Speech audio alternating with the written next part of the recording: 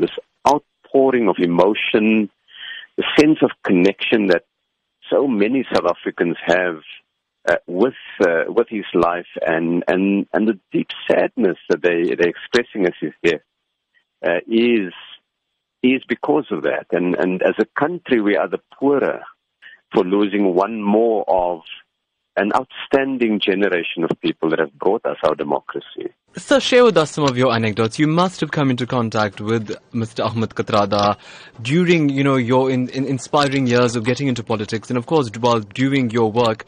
What did he say to you? Well, the first thing that I always found in dealing with Uncle Kathy was just the enormous integrity, but the quiet, dignified way in which he carried it with him.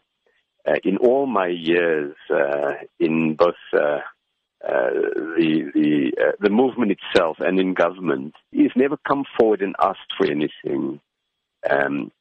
All of what he did in the struggle because he was living out his beliefs and his principles. He was an old man already, and we would meet in marches for various causes of activism.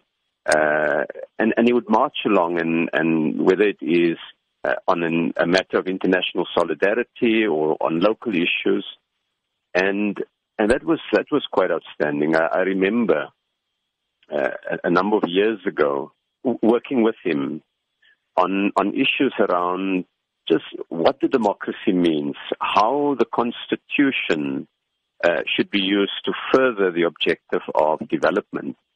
And what Uncle Kathy shared with me and with other colleagues is this fierce sense that what we fought for must benefit poor South Africans, that the life we're building mustn't be for our benefit as representatives in government or in the ruling party. It must be for everybody. He was always advising and talking about best practice, even to his last days, where he was critical of the ANC, the very movement he so proudly served.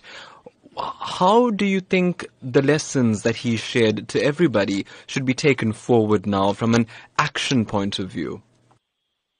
I think for me it's that integrity and courage matters, that if you really love your movement and the history of liberation, we have to stand up for what is right. That when we carry out things in public service, we must do it without any regard for personal gain. We must do it because it's the right thing to do. That for me is really the lesson that's come out of it.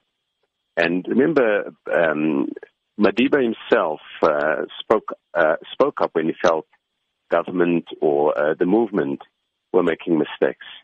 And so you see a pattern of these courageous men and women who say that it's because they love their country and they love their organization that they will speak up for what is right.